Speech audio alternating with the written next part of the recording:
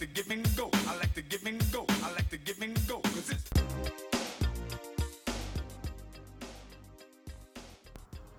Welcome to the Give and Go podcast, and I am your host, Kelton Brooks, and I'm here to give you the straight facts and opinions, and you just have to go with it.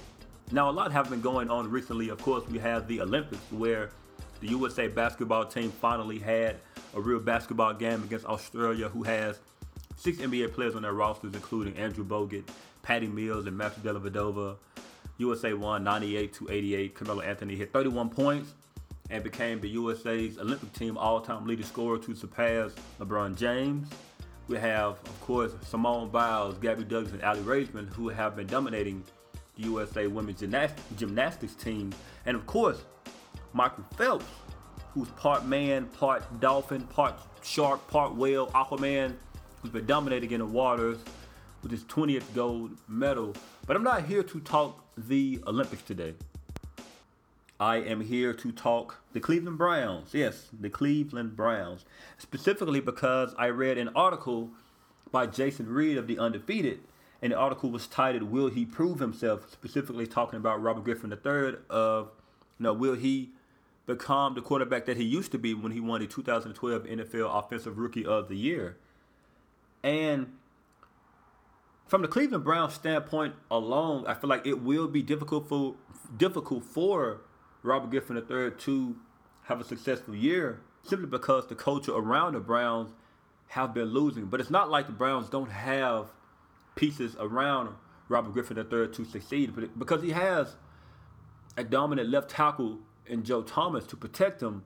But somehow the Browns managed to give up 53 sacks last year, which was one away from the league worst, which was Tennessee Titans, who gave up 54 sacks last season. And he also has a dynamic running back. Well, I won't say dynamic, but a solid running back duo behind him in Duke Johnson and Isaiah Crowell. And the Cleveland Browns drafted 5 wide receivers in the draft, including Corey Coleman, who's been balling out in camp, according to all of the Browns reports. But right now he's dealing with a hamstring injury that's holding him back. Now, Robert Griffin III, I do think he has somewhat, tools around him to succeed this year. And, of course, last year he didn't play a single down.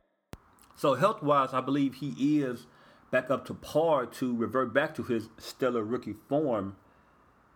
But one of the reasons why Robert Griffin III can be successful this year is because of Hugh Jackson. I mean, Hugh Jackson have done wonders with the quarterbacks like Andy Dalton, of course, and Joe Flacco. But Jackson told Reed something in an article that I want to read real fast, and he said, RG3 just needs to be in the right environment with the right people. And here is where it is. And, of course, here he means in Cleveland because, privately, Robert Griffin III has been saying that he didn't have the support that he had in Washington with basically Mike Shanahan and Jay Gruden, which he didn't. He was not supported whatsoever in Washington. So that glowing endorsement by Jackson was a telltale of what the Browns can become this year. But my biggest fear is if Robert Griffin III and the Browns will have enough time to change the culture that is Cleveland, to change the losing culture of the Cleveland Browns, who have had 25 different starting quarterbacks since the 1999 season. And RG3 is their 25th starting quarterback. And he only signed a 2-year deal with the Cleveland Browns. So he has to perform right now. He has to perform this season. And he only signed a 2-year deal, and that's the reason why he has to perform right now. Because if you haven't paid close attention to the Cleveland Browns, your head coach is Hugh Jackson. Again, quarterback is Robert Griffin III. Their offensive coordinator is Pep Hamilton, who is also the associate head coach. And their defensive coordinator is Ray Horton. And they also have 4 other African-American coaches on their staff. Now, your main coordinating jobs on the Cleveland Browns roster are all held by African Americans, which is unheard of in the National Football League. Now, we saw what happened to Lovie Smith in Chicago, who still deserves another year at his job. And, you know, if they don't come around and start to perform early, things might start to look funny in the light. And that proverbial leash will be short in Cleveland because of the amount of African American coaches that they have on their staff. So they have to get this moving quick so they won't be booted out to position really, really fast, which tends to happen to African American coaches. Now, back to RG3 of him having a successful season. I do think he can have a successful year simply because of Hugh Jackson. Hugh Jackson has done wonders with quarterbacks again, like I said, Joe Flacco and Andy Dalton. Now, can he turn RG3 around? I think he can. But the biggest question is, will he have enough time to turn it around? I like to give and go.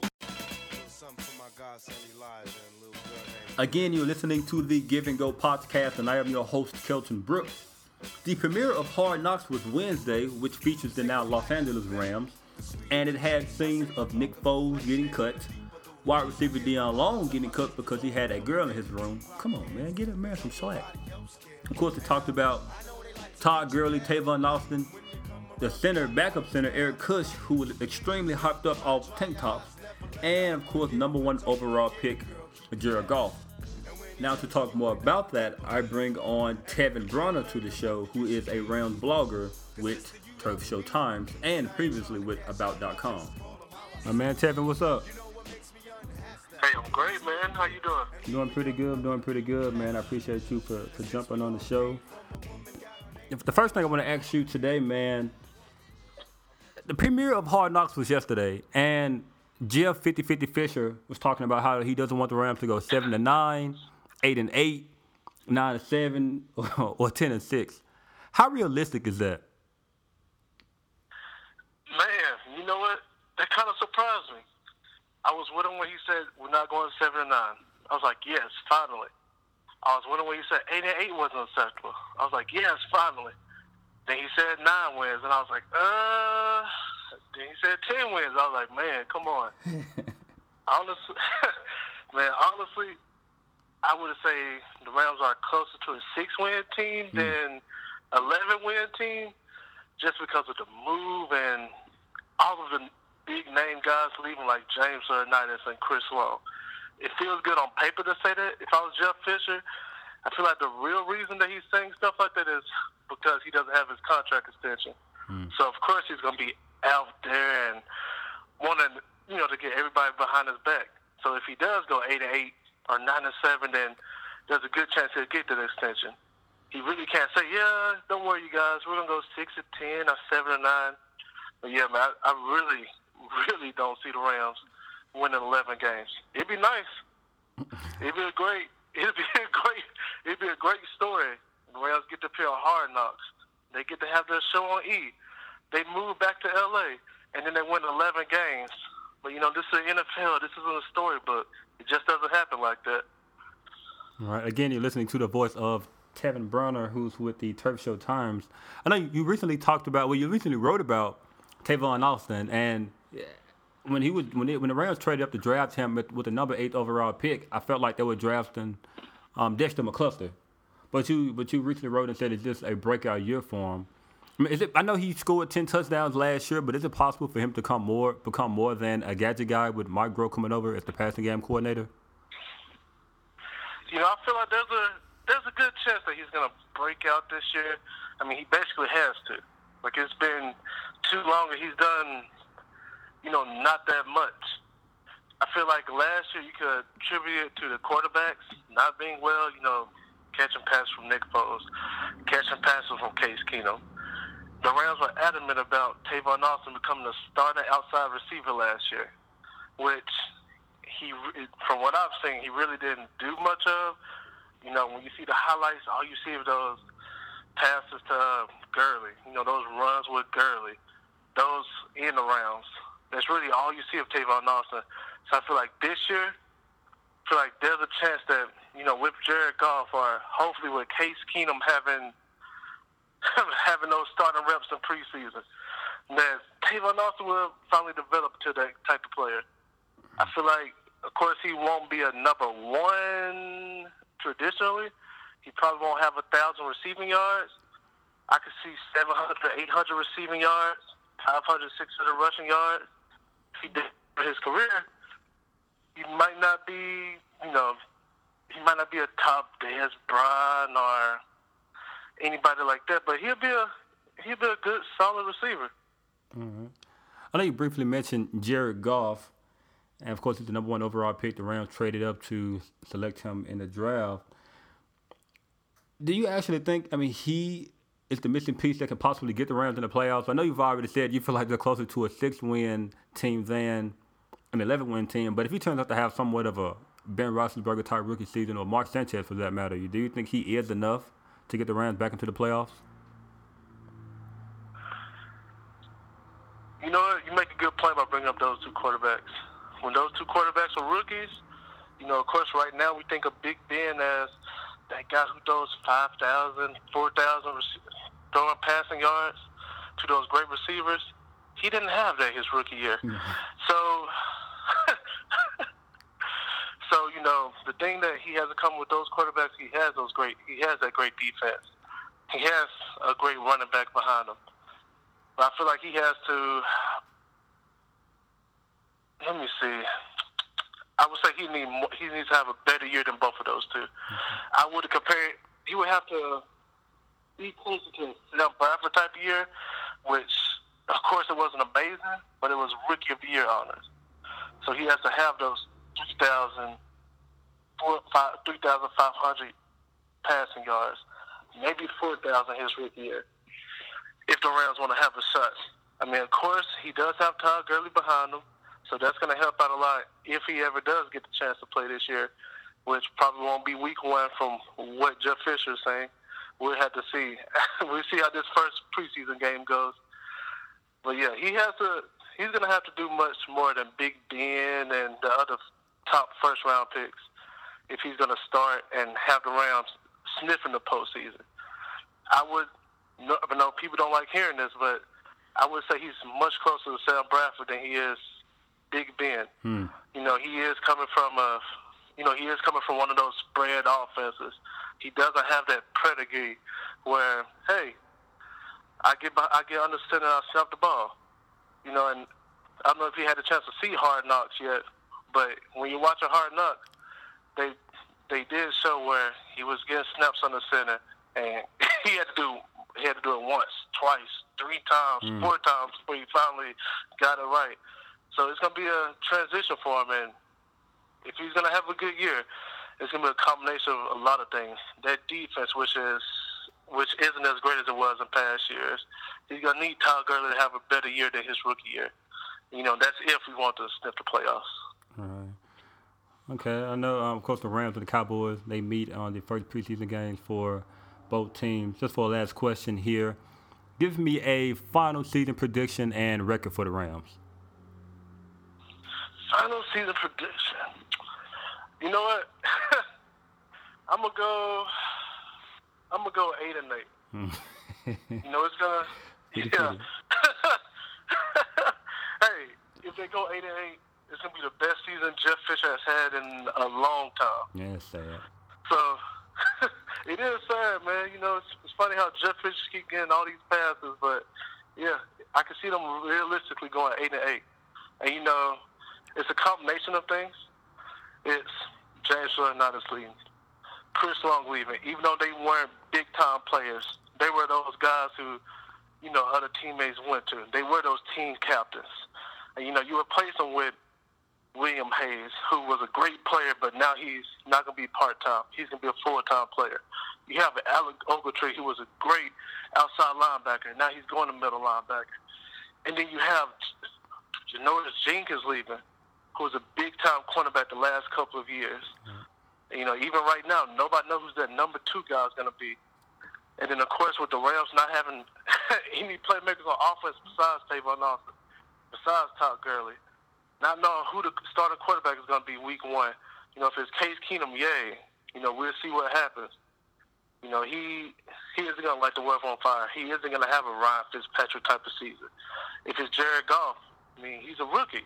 What do you expect from a rookie who's coming from a spread offense who barely know how to take snaps under center? So 8-8 would be a real success for the Rams. And if they go 8-8, Jeff Fisher might get that extension, or maybe Stan Kroenke says, hey, we have to go into a different direction. 8-8 isn't going to work in LA, which, I mean, I don't believe, but the Rams are the NFL's golden child right now. Mm-hmm. It's a reason why they're on Hard Knocks. It's a reason why they're having their East show right now. It's because, like I said, they're the cash cow. They're the new thing right now. So if they don't have a good season, I mean, it's going to be pressure on Stan Kroenke to just change the front office. So if they go 8-8 this year, they go 9-7, it'll be a success in my book, but maybe not towards Stan. All right. Again, you've been listening to the voice of Tevin Brunner, who's with the Turf Show Times. Man, I appreciate you for talking with me, man. Hey, thanks for inviting me, man. I like to give and go. Thanks to my man Tevin Brunner for joining the show. And Jeff Fisher going 8-8 again? Wait. He ain't been going 8-8. That's right. In his first 4 years, the Rams are 7-8-1, 7-9, 6-10, and 7-9. He ain't even going 8-8. And Fisher getting an extension just for going 8-8. LA ain't having that. I like to give and go. Now to return back to talking about quarterbacks, today is the 1-year anniversary of when New York Jets quarterback Geno Smith was punched in the face by his former teammate Ike Enemkpali. And now I hope I'm pronouncing that last name right. I'm probably not. But as you all remember, before Geno was punched in the face, he was the presumptive starting quarterback, but that broken jaw led him to miss part of the season. Therefore, in-come Ryan Fitzpatrick, who took the Jets to a 10-6 season before imploding at the end. Now, he held out for a more lucrative contract extension, and he finally returned back to sign a 1-year deal. Now, throughout that time, Geno Smith was again the presumptive starting quarterback. But of course, again, Geno Smith was upset, and he was rightfully so upset because his starting position was taken away from him because he was punched in the jaw. Now, he spoke with ESPN today on this anniversary of his broken jaw and delivered this particular quote. "Every day, I'm pissed off until I get my job back. Until I'm a starting quarterback, I'm pissed off every day. That's my mentality. That's my competitive nature. I want to win so badly deep inside of me. I'm not pissed off at anyone, but I do believe I'm a starting quarterback in this league, and I believe I can do great things." Now, before we all pile on Geno once again, he has every right to be upset. I mean, wouldn't you be upset if a broken jaw caused you to basically lose your career? Because last year when he was the presumptive starter and somewhat becoming the starter again in Ryan Fitzpatrick's absence, he felt that last year and this year was his final chance to audition to show NFL teams that he is a starting caliber quarterback. So I want to read one more quote from Smith, again, back to when he got punched in the face. "When I look back on this, when I'm 40, 50 years old, I'll ask myself, what time in my life made me a man? I think this was the time in my life. It was so easy to say, hey, this is not your fault. I'm the victim here, and this guy should be going to jail. Instead, I manned up, I owned it, I took responsibility for whatever actions I had in that altercation, and I chose to let that fuel me to become a better man and a better player." Now, I do agree with Geno's sentiments about him being upset. I'll be pissed off too if I lost my job because of that. But what I do not agree with is if I was to turn 40 or 50 years old, I'm not going to look back on a situation like that and say, hey, bro, you remember that time when I got punched in the face and got my jaw broke? Man, that sure made me a better player and a better man.